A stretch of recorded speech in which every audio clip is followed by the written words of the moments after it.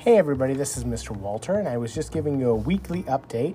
We actually don't have a student doing a podcast this week because they've all actually had a chance to do it. And so next week, I will have the kids start drawing names out of a hat again to pick out who wants to do the weekly podcast, and we'll start over with them.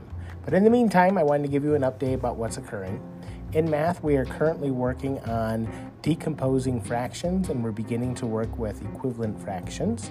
And then in reading, we are actually reading a book called Daniel's Story, which is a fictional story that's based on true events of the Holocaust. It was written from the Washington, D.C.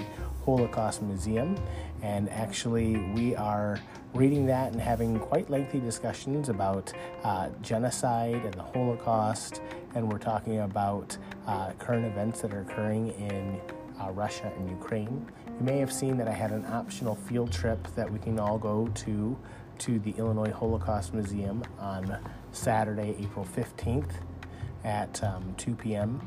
That is a free day at the museum for students. So if you feel that your child is interested and is ready for that, I would highly encourage it. I brought my daughter there myself a couple of years ago, and she loved it. It was a fascinating and very educational field trip, and they do a really nice job.